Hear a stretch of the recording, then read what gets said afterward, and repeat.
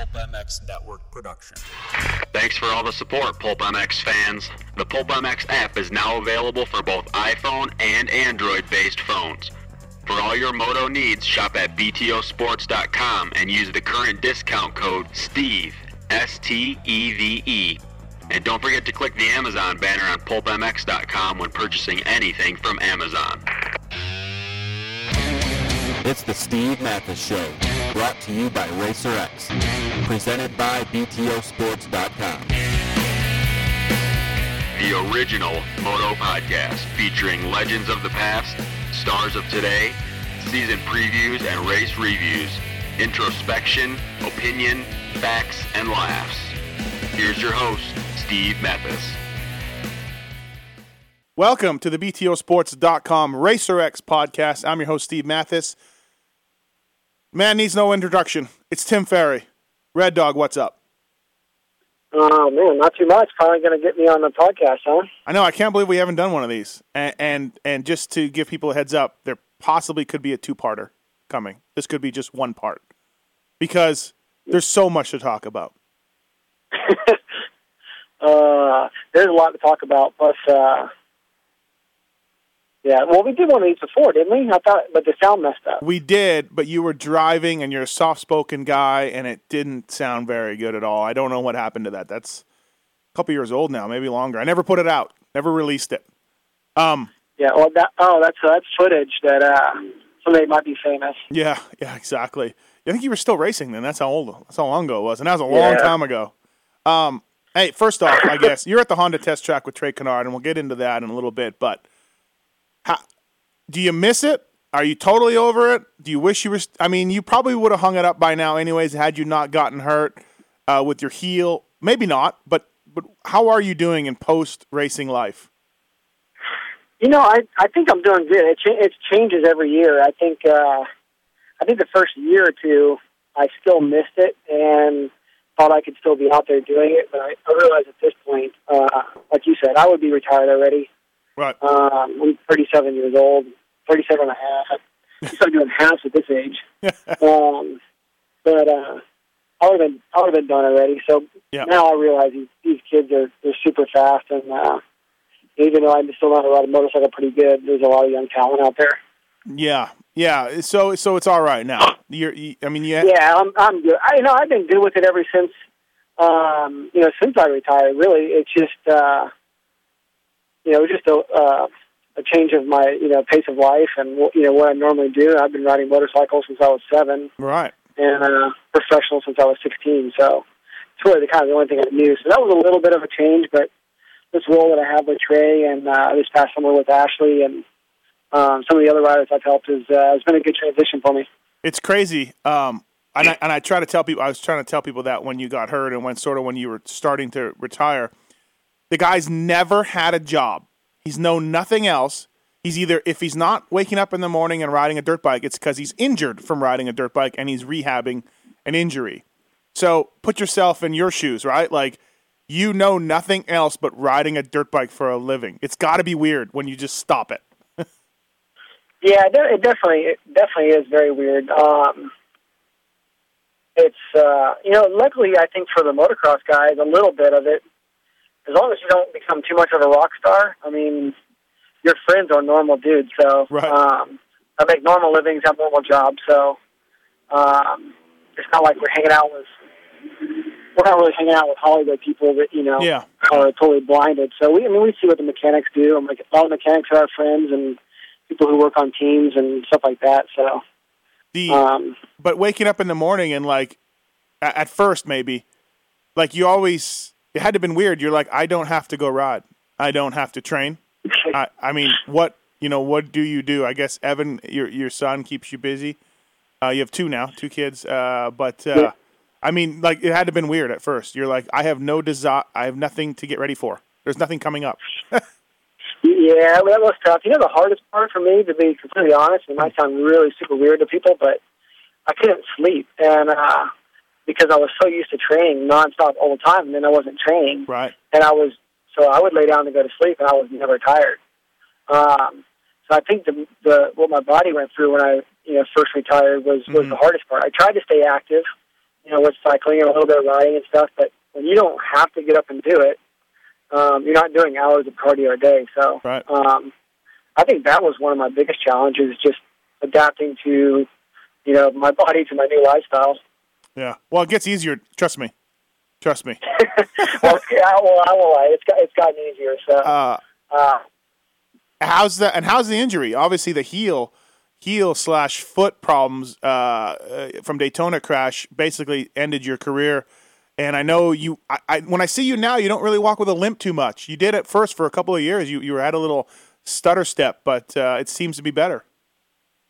Yeah, they told me it would take 1 year to 2 years, and I thought they were crazy because it was just a bone. And but yeah, between 1 year and 2 years, I got my best healing, and then off and on. I'm doing really good, and then I flew out here for I don't know what reason, but I flew out here to California a few days ago, and my foot started hurting again. So it's been a nagging deal. There's a few people that have broken it, so they kind of know what I'm going through. But the doctor told me my life would never be the same as far as the heel goes. So they were definitely right.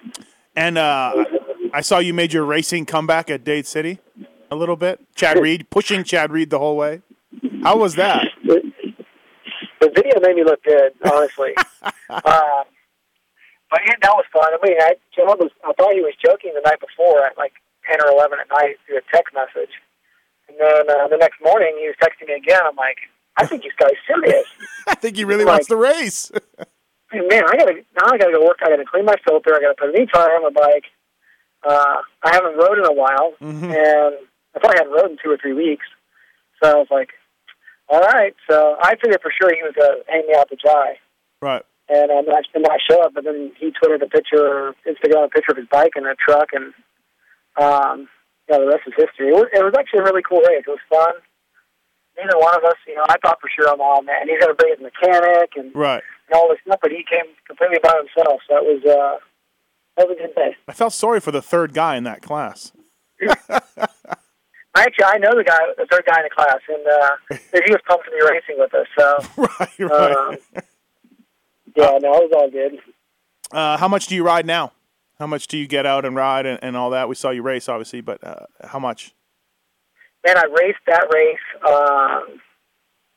almost a month ago, and then a couple weeks later, I actually practiced on Saturday at Gatorback on the Supercross track, and then I raced Sunday at Gatorback, the 25 and 35 plus class, just for fun. And I didn't even ride practice. I didn't want to get my bike dirty. Probably switched straight for the first moto, which is not a good thing to tell the kids. But right, yeah. I had to take care of my kids' stuff, so I couldn't keep up with all of it. So I just went straight for the gate. And that was when you raced against the CR500? Was that the video I saw? Yeah, the 500 cc's of glory. Yeah, it was. Right. I didn't even know. I knew about the story, what they were doing, but I had no clue he was in. I didn't even know after the first moto he was in the race with me. And but yeah, he's a friend of ours. He's a local pro rider. He's pretty quick. So almost pulled the Holy on you in that second moto. I was very upset. There's no way I was going to let that 500 beat me to the first turn. No way. Hey, so you transitioned a little bit into while you're teaching some kids in Florida every now and then.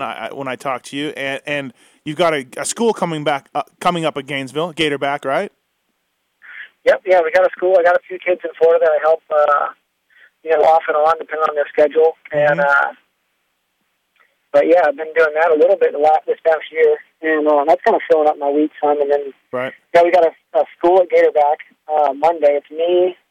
Michael Byrne's going to be coming. Tishner, Matt Walker, and I think also Maria Rizzi, Nico's dad. So, yeah, there's going to be 5 of us, I believe, and kind of just going around the track. Should be pretty cool. Yeah, that sounds cool. And then you've been working with Trey Kennard for a couple of years, and then last year when he got hurt, you switched over to Ashley Fye. I guess first let's touch on last summer working with Ashley. How was it? It was certainly a surprise to some of us to see to do that, but talk about that deal, and she ended up winning the title, of course. Yeah, she ended up doing really well. She already had the number 1 plate, so a little bit of pressure there. Right. But she'd actually asked me,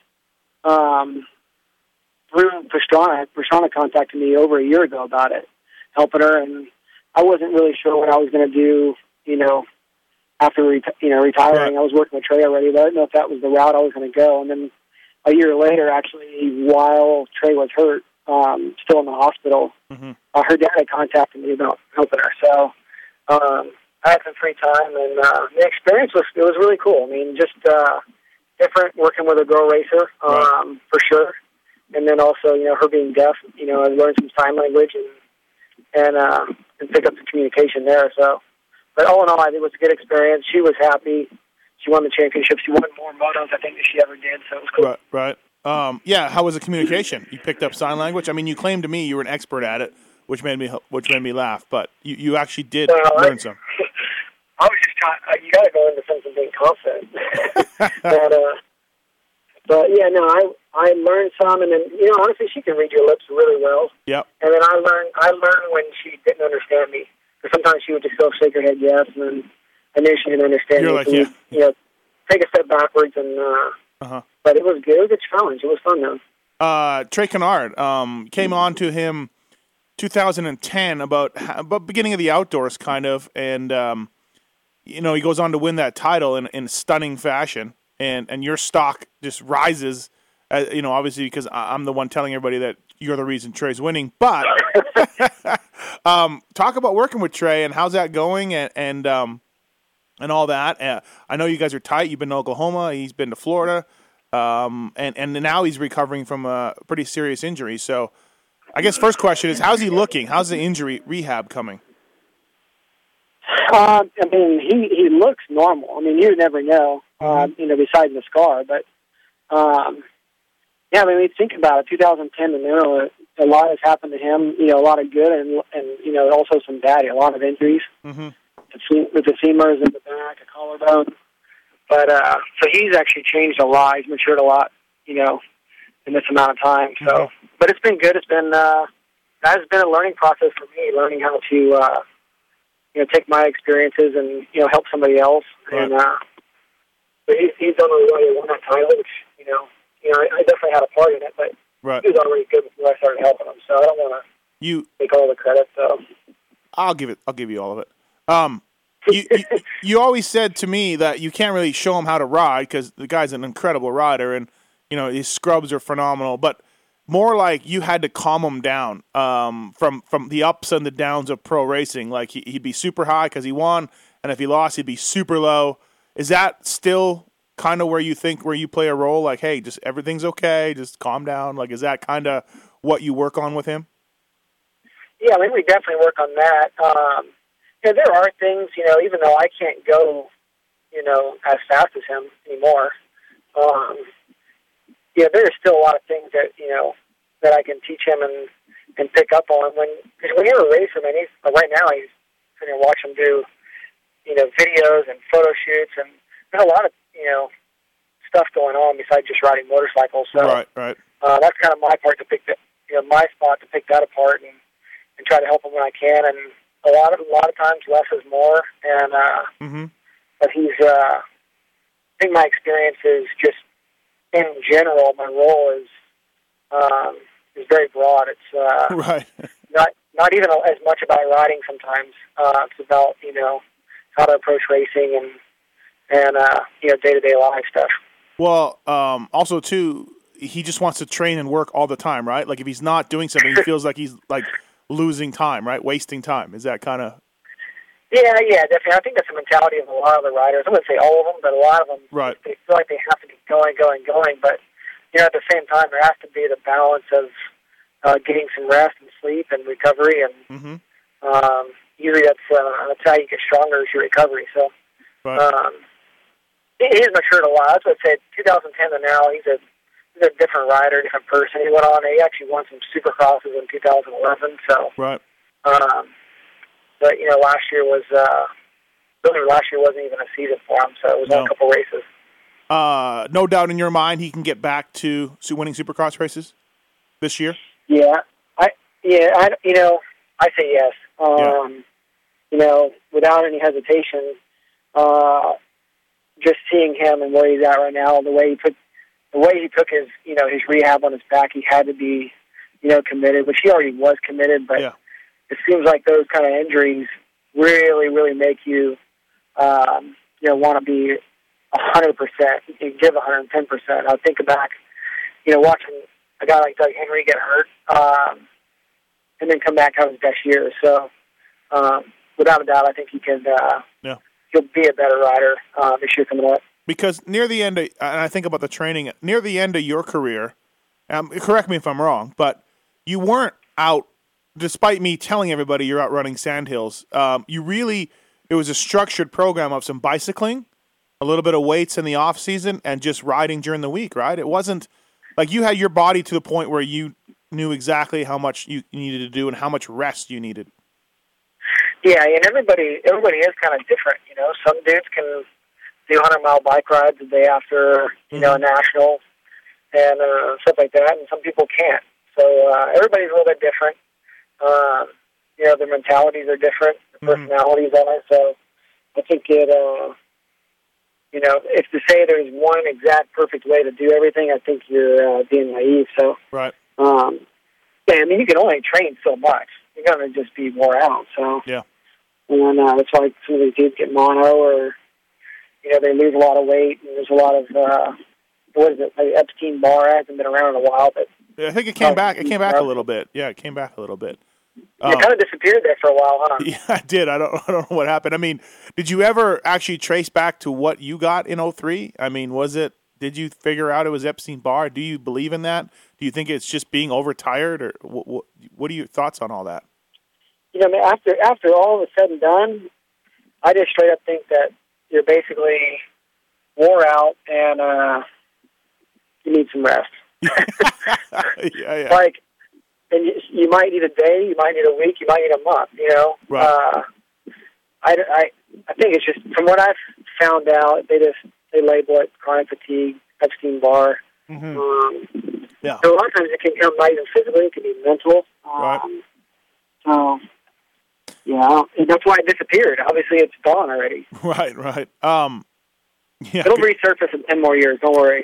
Hey, you when you were racing, you made good friends with Ronnie Tishner, former factory Suzuki rider, and he kind of helped you early in your career. And then even when I worked for you or when you're at Cowie, you would get Ronnie in a little bit here and there to sharpen up your riding skills, or Ronnie had an ability to stand there and see what you were doing wrong. He knew you so well. Do you find yourself now thinking back and using and talking a little bit like Ronnie Tishner in some ways? Like, was he an influence on your coaching, let's say? Yeah, I would say definitely 100%. That's why I say you don't have to be as fast as the rider to really help somebody out, and somebody like Ronnie is working every day with riders trying to make them faster. I don't care what level they are. Mm-hmm. So that's what his job is. He does it every single day, and he's good at it. Just like a mechanic is really, really good at being a mechanic. You try to get him to do something else, he can't do it. So, like media guy, like media stuff. Yeah, I don't know how you pulled that one off. By the way, I think you never were a mechanic. I think deep down you're always a media guy. Right. I think Ronnie had a big influence on me. When I couldn't beat Carmichael, I started searching. I was like, man, this guy beats me every weekend. I feel like I'm training good. And there was stuff that he came out and picked up on, and I had him out a few times a year at least. Through the rest of my career from 02 on. So. So yeah, he was kind of an influence on you. Let's get in a time machine. Let's go back. Let's go back to the young Tim Ferry. How many Loretta's titles did you win? 7? Yeah, I got 7 Loretta's. Yep. Okay. At the time when you're winning them, obviously the sport is way different now than it was then. But I mean, were you getting a lot of attention from teams and from manufacturers when you were racking up Loretta titles? No, it's totally different now. Like, a lot of the titles I won, I was a team green for a couple of them. And, I mean, that was basically like, hey, here's a couple stock bikes. Right. There was one year I won 2 titles. I didn't even have we bought one bike that we had for the whole year. So there was no teams interested or looking, or it was Suzuki was the main push back then, and in the lights class, the 125 class, and Azure got that spot kind of coming out of the amateurs. So there really wasn't a lot of rides like that back then. Your main guys were Ezra and Dement? I would say Ezra, Dement, and there's a kid, Hayden Richards, Brett Mellon. There was a bunch of kids back then. Mm-hmm. They just never really made it to the pro level. Right. But on mini bikes, they were always pretty good, and a lot of times better than me.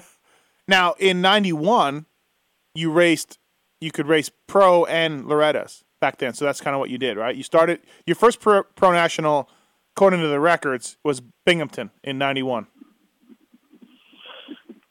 Yeah, 91, I was doing, I don't know, what was I doing in 91? I wasn't racing Supercross. I think I did Loretta's and then a couple nationals, and then the next year, 92, I did Supercross, nationals, and Loretta's also.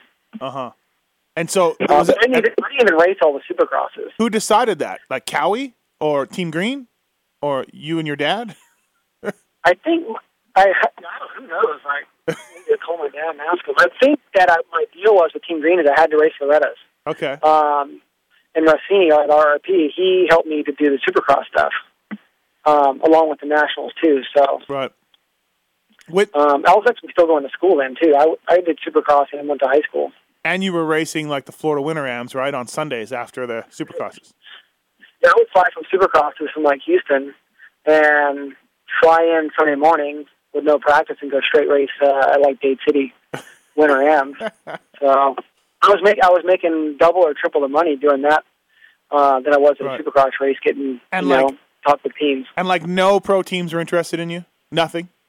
Like just Ezra got the spot and that was it? Yeah, and there was this little bit of buzz for I think it was a DGY was a big team back then. Yeah, they kind of wanted me to come ride for their team in '93, and I opted to stay with RRP. And then in '94, I rode Hondas out of a dealership out of Florida, and a friend of ours actually owned the dealership. And then 94 is when I actually, believe it or not, moved in with Tishner out of high school. I was out of high school. Right. I was getting more serious about it, even though I was a third-year pro. Yeah, like you started training and stuff like that, like actually, like yeah. Ronnie would go. He was racing in Japan, but he would go cycling. He'd basically wake me up and make me go cycling with him. Right. And I just got better, and I had a better bike that year. And then the next year is when Suzuki picked me up. So, tell the story. When did you go to Japan? 91, the end of 91, because of Yokohama tires. Yeah, I think 91 I went. 91, 92. So I won a trip in 1990. Okay. And so you bought our Yokohama tires at Loretta's. Right. You bought your tires, Yokohama's. You won titles with them, and the winner got to go. I remember the ad. Yokohama placed an ad. Hey, we will send you to Japan if you win with our tires. Yep. And you got the so you just started racing a pro supercross in Japan. That was how it worked. Well, the first year in '90, I was only 15, so I just went and watched. Mm-hmm. The next year, I went straight to and rode a 250 and was riding against Rick Johnson and Jeff Ward. I was just a kid, right? And I was there by myself. My dad and nobody came with me, and the guy that was running Yokohama at the time, actually importing them, he came with me. His name was Casey, and but that was actually Rossini went with me there too. But I crashed out, come out of the whole shot first or second, I think. Yeah. The main event and flew off, and the camera guy. That was the end of my 91. That was it. Experience. That was your exposure to pro moto. Yeah, and I whole shotted. I think I whole shotted Rick Johnson. I think Wardy was the only one to beat me to the first turn of that race. I whole shotted basically my heroes. Yeah. So, yeah, on a 250 that you never rode too much. On a 250, I never hardly rode 250s ever. In 92, you got a 9th at Southwick and a 9th at Troy, Ohio on 125 national. I didn't know that. Yeah, pretty good, right? This would be your first full year of pro, 92. Yeah, 92, yep. What do you remember? I didn't realize that. What do you remember from those races? Anything?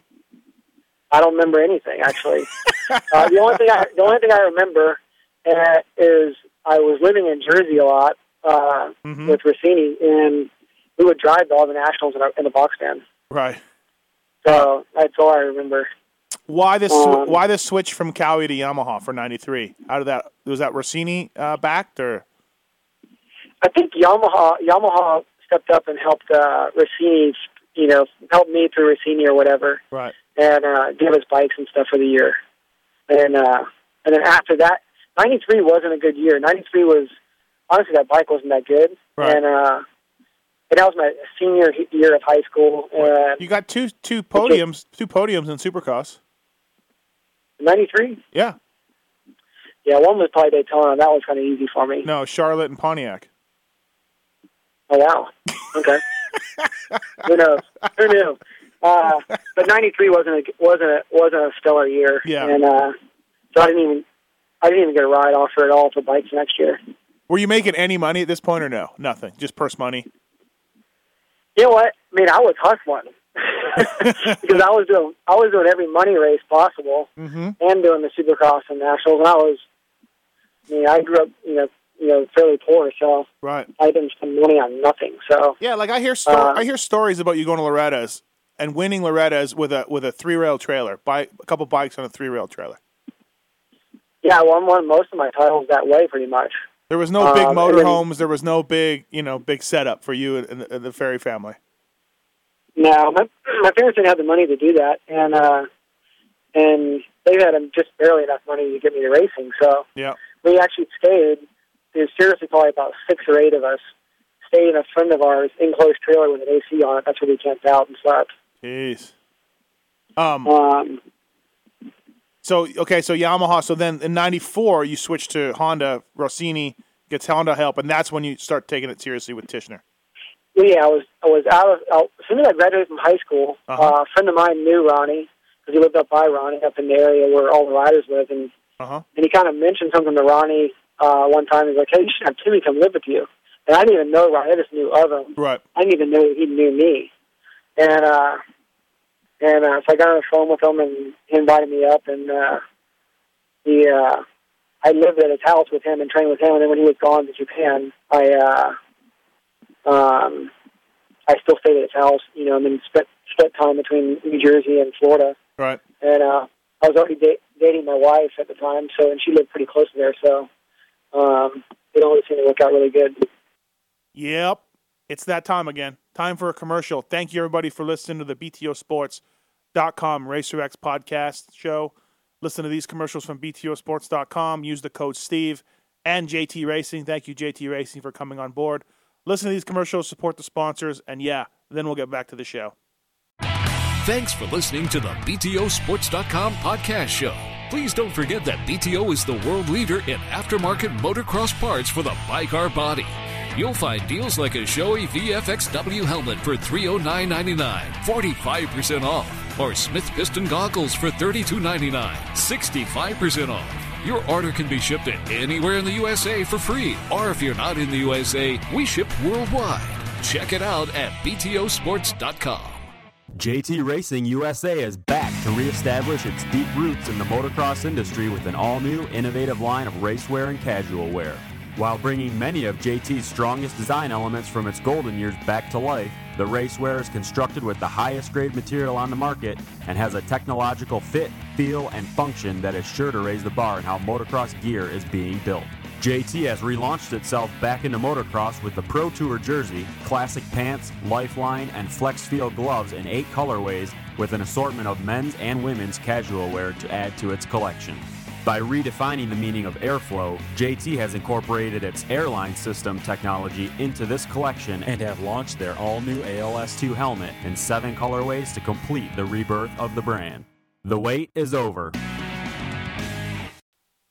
And you had to have been a little bitter at this point because in 93, 94, Yogi's winning races on a factory Suzuki bike.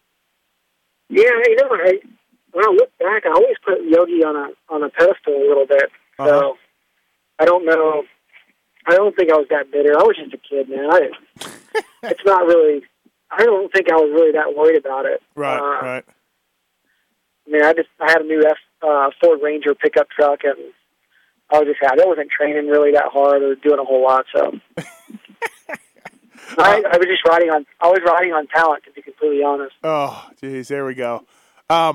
So 94, 95, you get a factory Suzuki ride. But when does that? Like, how does that happen? Is it Pat Alexander, I guess, back then, because Roger's not there? When do they approach you? When do they find you? And you're probably blown away that they want you to ride factory Suzuki. Yeah, I think Ray Chenaton, they call him Buzzard, was the first one to kind of contact me. I think back through Tishner because he had ties with Suzuki, okay. and so that's when they were interested in me. And they had to pick me up pretty much because in '94 I think I got third in Supercross overall, possibly. And the two Suzuki riders they had were moving out of the class or something, so I was kind of like the next guy, to take that Suzuki ride. And I think I signed the deal with 24 G's. 24 grand? 24 grand, yeah. And, I was pumped, and they sent me some stock practice bikes. I didn't even get, like bikes that were done up, they were stock. Yeah. That was just how it was back then. Right. But then you got to make your gear deal and everything. I mean, you were just rolling in it. Oh, yeah, $6 grand for my gear deal. Dude, I was pumped. And you wore UFO, too. It's like, why would you do that? I think I had an offer from Fox that year for like $1,500. Oh, yeah, so $6 grand. $6 grand was quite a bit difference. Oh, yeah, it was a lot more. And, dude, they sent me gear for the whole year in a huge box. Yeah, and you had to bring it to the races? Yeah, there was no helmet guys back then. Right, there's nothing back then. Funny how the sport has changed, right? Like now you're like, the equal to you gets, a couple $100,000 and all the gear and helmets and stuff they could take. What do you, I guess, what was really cool was Rossini played a big part in all your early racing career, and you stayed friends with him to this day. I always think that was pretty cool. Like, Rossini really got you going as a professional motocrosser. Yeah, he really did because,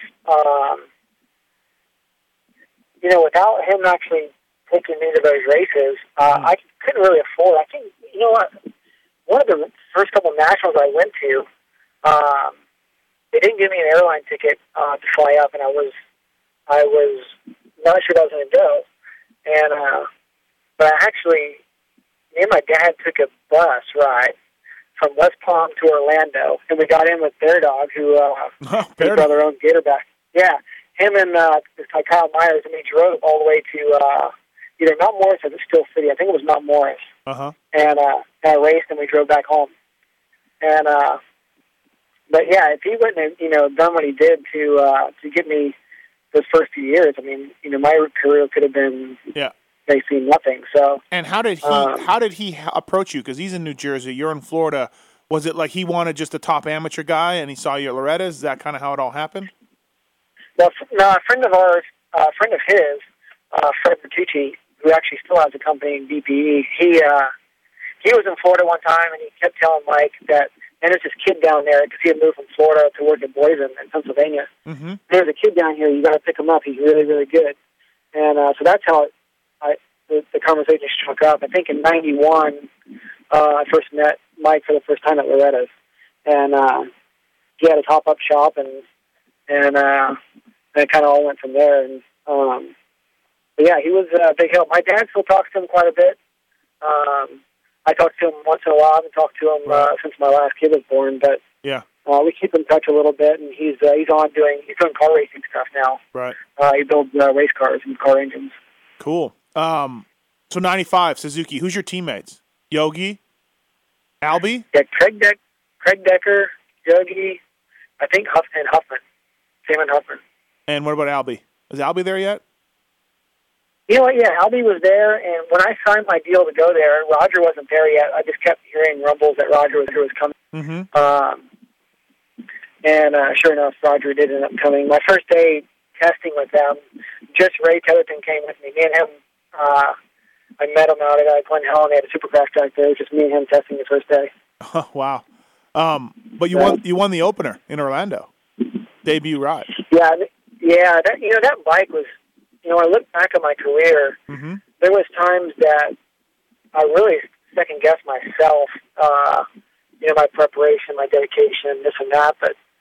And whenever I had a really good bike, I always did really well. And that was one of those years that the bike was it was on compared to everybody else. And, I won the opener. I beat Bashan. And then I think I might have won another race, and then I broke my jaw. You won Daytona. You won High Point. Yeah. Third at Budds Creek and third at Southwick. At this point, I think you're the points leader outdoors.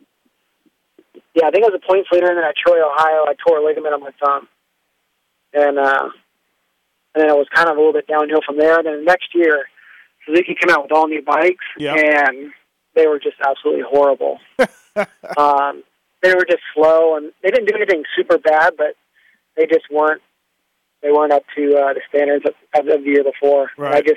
And I always thought it was me. I'm like, man, and everybody was getting down on me. Yeah. Roger was bummed on me, and I think the team was bummed out a little bit. But just getting the bike, it sucked. Well, to be fair, too, you've told me this before. You weren't exactly, Lance Armstrong at this point. You still were finding your way as a kid. Yeah, no, I still was. I mean, I was doing more, but when you watch what these kids do nowadays, and that kind of bums me out sometimes to hear people say, the kids, the youth these days. The kids that are riding now, man, they take it really serious. Yeah. They might be goofballs and make their their Instagram photos and all that crap. Right. But they're really actually riding and training a lot more than we used to back in the day. Yeah, it's a full little homeschooling little mini factory now where you're just producing, serious motocross racers. Yeah, and the teams are doing a really good job. I commend them for not just Mitch and now the Geico team, but even the Troy Elite team and those types of teams are really bringing the riders straight out of the amateurs and giving them good opportunities.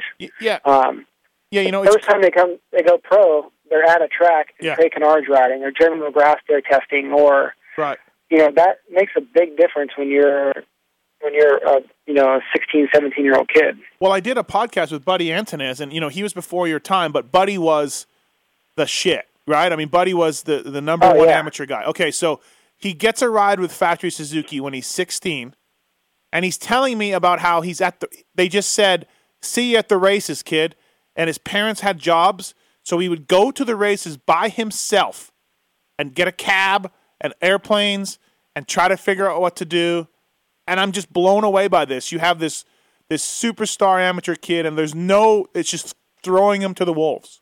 That would never happen today, No, I definitely wouldn't. And the first time I ever won an outdoor moto in '95, I was there alone by myself. I sucked at Gatorback, but I went like 5-1 and got third overall. I kept getting a pull over. No, they weren't giving me pull over, but I think Roger was telling Lee to tell me to pull over to let Huffman by, so he would win the overall. Well, I didn't pull over, and then I think Rhino won it. He got second, I got third. And I remember being back of the truck, so excited. I'm a 19-year-old kid. Yeah. I'm there completely alone, other than Lee, who was on mechanic, who kind of took care of me at the time. Yeah. Because he was in a box van, and I had nobody to even tell. Like, I was like, right. And then I got back to the hotel, and the team was kind of bummed on me. So I left the track, went to the hotel, and I'm like, I'm going to call my mom and dad, call my girlfriend, my wife now. Couldn't get a hold of anybody to tell them that I just won a national moto and got on the podium, which I had never done before. Right. And here I am sitting in a hotel room all alone. I can't even tell anybody. Yeah, you could have called me. I would have still been happy for you. I didn't even know you then. I was in Canada in '95, but anyways, you could have called me anyways. You probably didn't even have cell phones up there by then, or you didn't have landlines. Yeah, you didn't even have cell phones back then, bud. I didn't. Yeah, it's just different. I couldn't believe that Buddy Antonez, and he just, this was just the guy. And nowadays, that would just never happen. Like you said, these guys are just brought up and sheltered, and every advantage is given to them. And it's nothing. And when we talk about this, you and I, nobody's to blame because nobody got it. It didn't happen. It just wasn't around. Yeah. And so I think right now, I think it's the way it should be. There's a lot of bad that comes out of it. There is some big entourages and a lot of people hanging on, but at the same time, this is a professional sport, and the riders that are coming into the pros need to be really compensated and rewarded. It's a lot of work to get here. I do feel like the kids nowadays, though, like look at Justin Bogle, who I like, and he's a good kid. But and that's just one example. I'm not picking on him, but you saw the way he handled rejection or crashing or bad things happen to him. He didn't handle them well, and I think that's the byproduct, because all of these kids are told from when they're 5 years old how special they are, and everything is given to them. And sure, they work hard, but you also don't learn to be humbled at all. And Bogle is one example of a guy who didn't handle adversity well, and there's many guys like that. So that's the downside to it, right? Yeah, I think that's probably the downside to it, and that's just as much the way things are run and operated now. And it's not hard, and I went factory privateer, right? And you do. I don't care what you say. You always take it for granted. Once everything is kind of becoming easy to you, it's just. Yeah. I mean, that must be human nature, but to some extent, you're still like. You take it for granted no matter what. And I did at times through my career, just not realizing how bad it was until the rug was pulled back out from underneath you again. Right. When do you break your jaw? When does Denny Stevenson run into you? Yeah, I broke my jaw in 95 at a Supercross in, I think, Houston. Okay. Once again, I was alone. And Rossini actually happened to be there with some other riders. So he went to the hospital, or met me at the hospital, but I was alone, bleeding out of my ear with a broken jaw. Right. I broke my jaw, and then my first race back was Hangtown for the outdoors. 96. What happens in 96? I see you don't finish the whole outdoor season. Do you get hurt? Yeah, I got hurt in Supercross in Pontiac. My bike cut out, and I tore my ACL, and then I came back and raced some, and I finally blew it out at Washougal completely, and I had that surgery. The JT Baggy Gear race. Yeah, exactly, yeah. Hey. But, I got that fixed, and then I came back in 97. But Suzuki only hired me because there was nobody else really to hire that was as good as me. At the end of 96, you mean? At the end of 96, your contract was up? Yeah, at the end of 96. The 96 year was just horrible, and you and Roger weren't getting along very well either. No, we didn't get along, and as I get older, I kind of understand him more. But he was really focused on the 250 bike and the riders. Much like the way things are run now, and the 125s, which was Suzuki's dominant program, was really strong, and so he came in. And that whole the lights 125 went in the toilet because he was focused on the big guys. I just happened to be in that transition of Suzuki not having a good lights program and focusing more on Greg Albertine and Mike Caracco and Jeremy McGrath. The lights guys got pushed to the side at that point. Yeah, because your bike was sticking the ring, and you would tell people, and like they kind of didn't really pay attention to you or care. In 96, I passed Carmichael at Millville, was pulling away, and the ring stuck. And No, Carmichael turned pro in 97. 97, sorry. Right. So I was drifting back, and they all thought I was just getting tired, but Yogi was having the same problems. I think Bashan had dropped back down the lights class that year. Mm-hmm. And our bikes were they were terrible. Hey, in 97, how'd you get along with, in 97 there was LaRocco and McGrath tension, right? And there was different forks being used, and did you know any of that going on? I mean, was it bad underneath the tent? No, I mean I was kind of naive to that, and then also, like I said, the lights class was a sideshow. Roger and the crew, really never came out and did full testing sessions with the lights guys that much. Yeah. In Supercross, I don't think he ever even come out in 97. unless it was, the 250 class. So right. That was a big team for Suzuki that year. I think, the 125 stuff kind of got left behind with having that many riders and not enough staff. Right. It was MC, Larocco, Albie, Michonne, me, and Ezra, I think. Oh, okay, yeah. So, but hey, a lot of guys. You managed to win the title though without winning a race, which gets brought up quite a bit to me, and I don't care. You still won the title. Yeah, I don't really care either. You went 2-2-2, 2-2-5-2. I wasn't the fastest guy.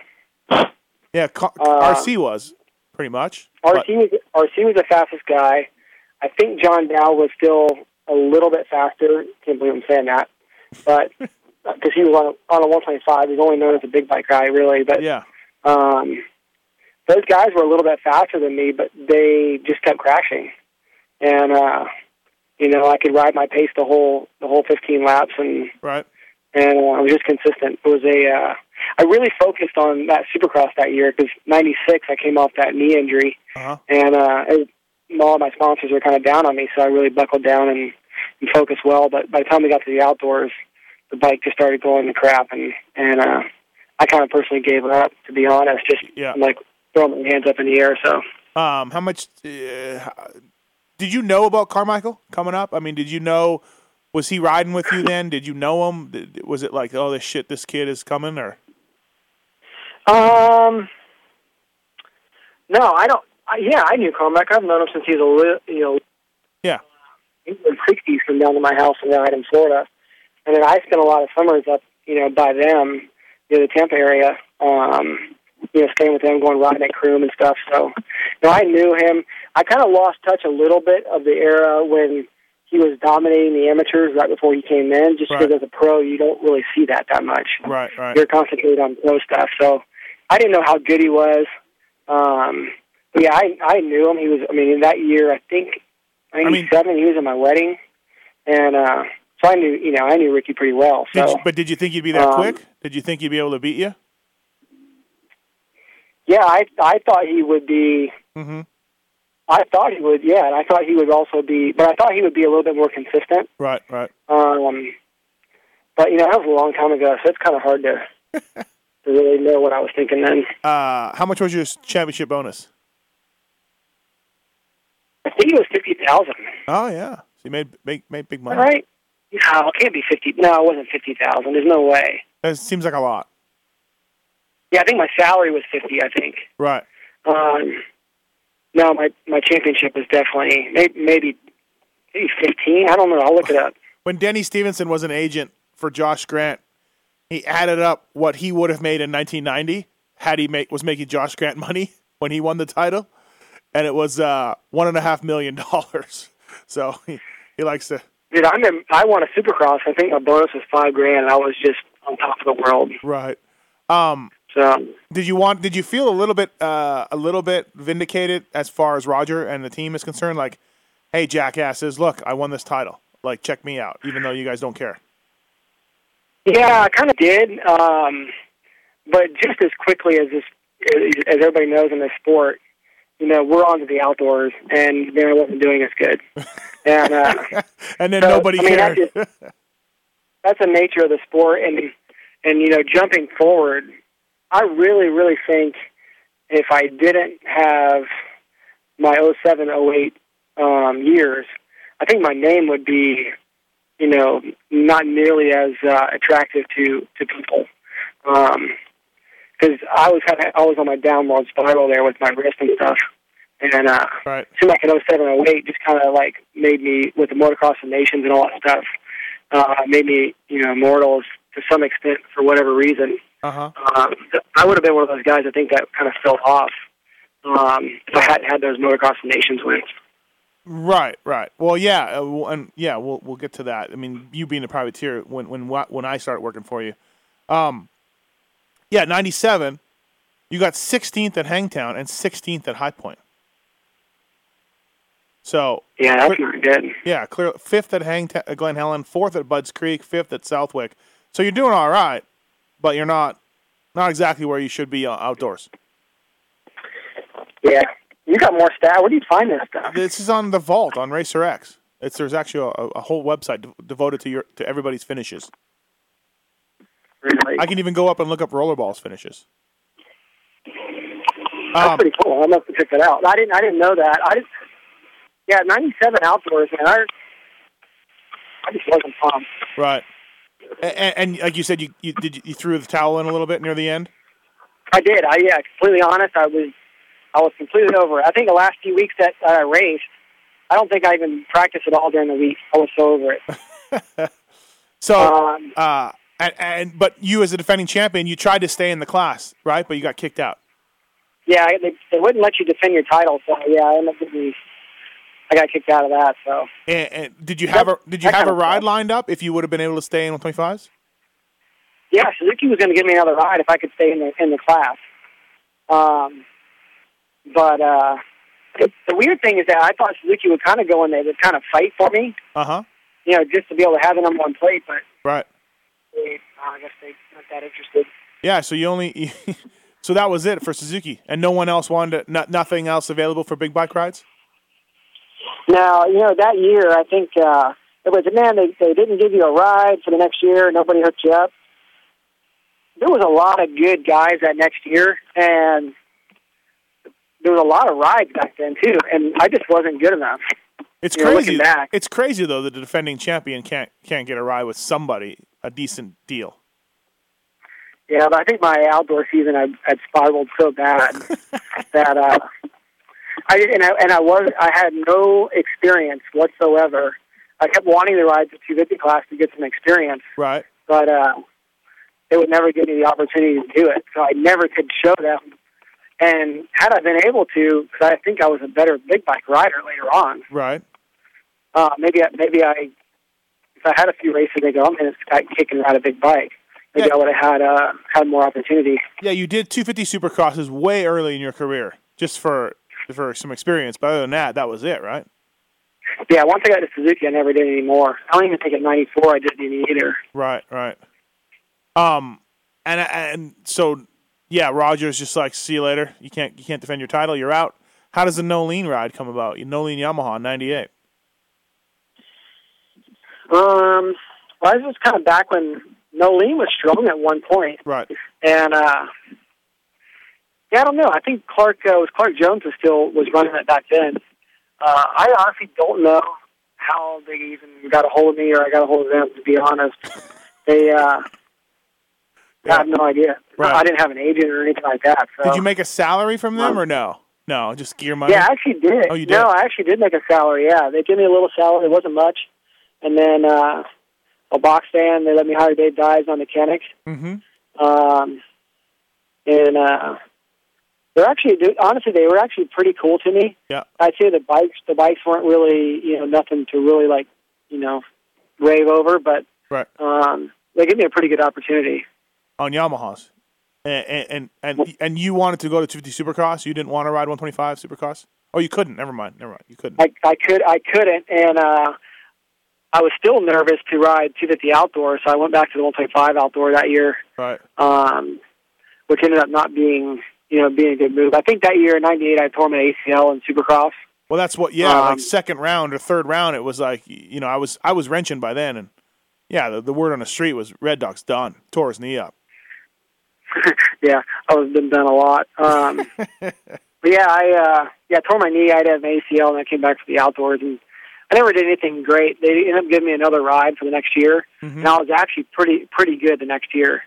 I had more time on the 250 and right. was riding it really well, and so yeah, I think I ended up being a better big bike rider. 98 though, you told me this story a few times over the years. You did a very smart thing where you took a lot of your money that you had and bought some land out in Dade City.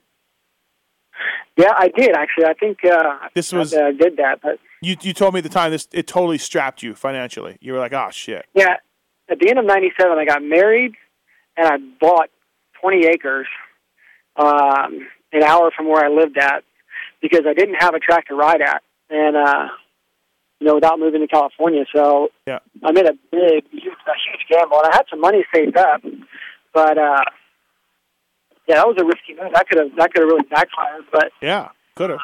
I built my own Supercross track and had my own facility even as a profiteer, and ended up actually working out really well. Well, I think this is the end of part 1. Let's call it part 1 because we got a lot more to get into, including we'll start. Yeah, honestly, those years aren't. I don't remember them as much, and I don't think they're as good. So. Wow, I think that you really start getting good in '99 when Steve Matthes comes into your life. I will definitely say, from that point on, I was definitely a much better rider. Yes, and I like to think. I don't know if it was the lows or that I was going through, or if it was mechanicing. I'm not sure. I remember joining you. I came back from Germany, and I remember the first race, the second race. You jumped over MC's head at Tampa, and I was like, this guy's pretty good. Shit. He's actually really good. Oh, yeah. I rode really well in the home race. Right. And, I was riding really well there. I think I ended up maybe slipping and falling or something, but... Yeah. Well, we'll get to that. Plus we'll also get to the fact that you thought I was somebody else when you went to go pick me up for the first time. That's the best part. Everybody will love that. Right. All right, hey, the BTOsports.com RacerX podcast, part 1 with Tim Ferry. We go to the end of 98, basically, and we'll pick it up part 2 hopefully soon, and a lot more to talk about, including Motocross the Nations and Moto XXX, and a comeback once again. Hey, what about Bud's Creek First Moto and Come Across? Oh, we're going to get to those. Okay, all right. All right, buddy. Hey, thanks a lot, and we'll do part 2 real soon. Sounds good. See ya. Later. Thanks for listening to this episode of The Steve Matthes Show. Search Pulp MX in the iTunes Store to find the more than 200 episode archive, or get the Pulp MX app for your iPhone for the complete Pulp MX fix.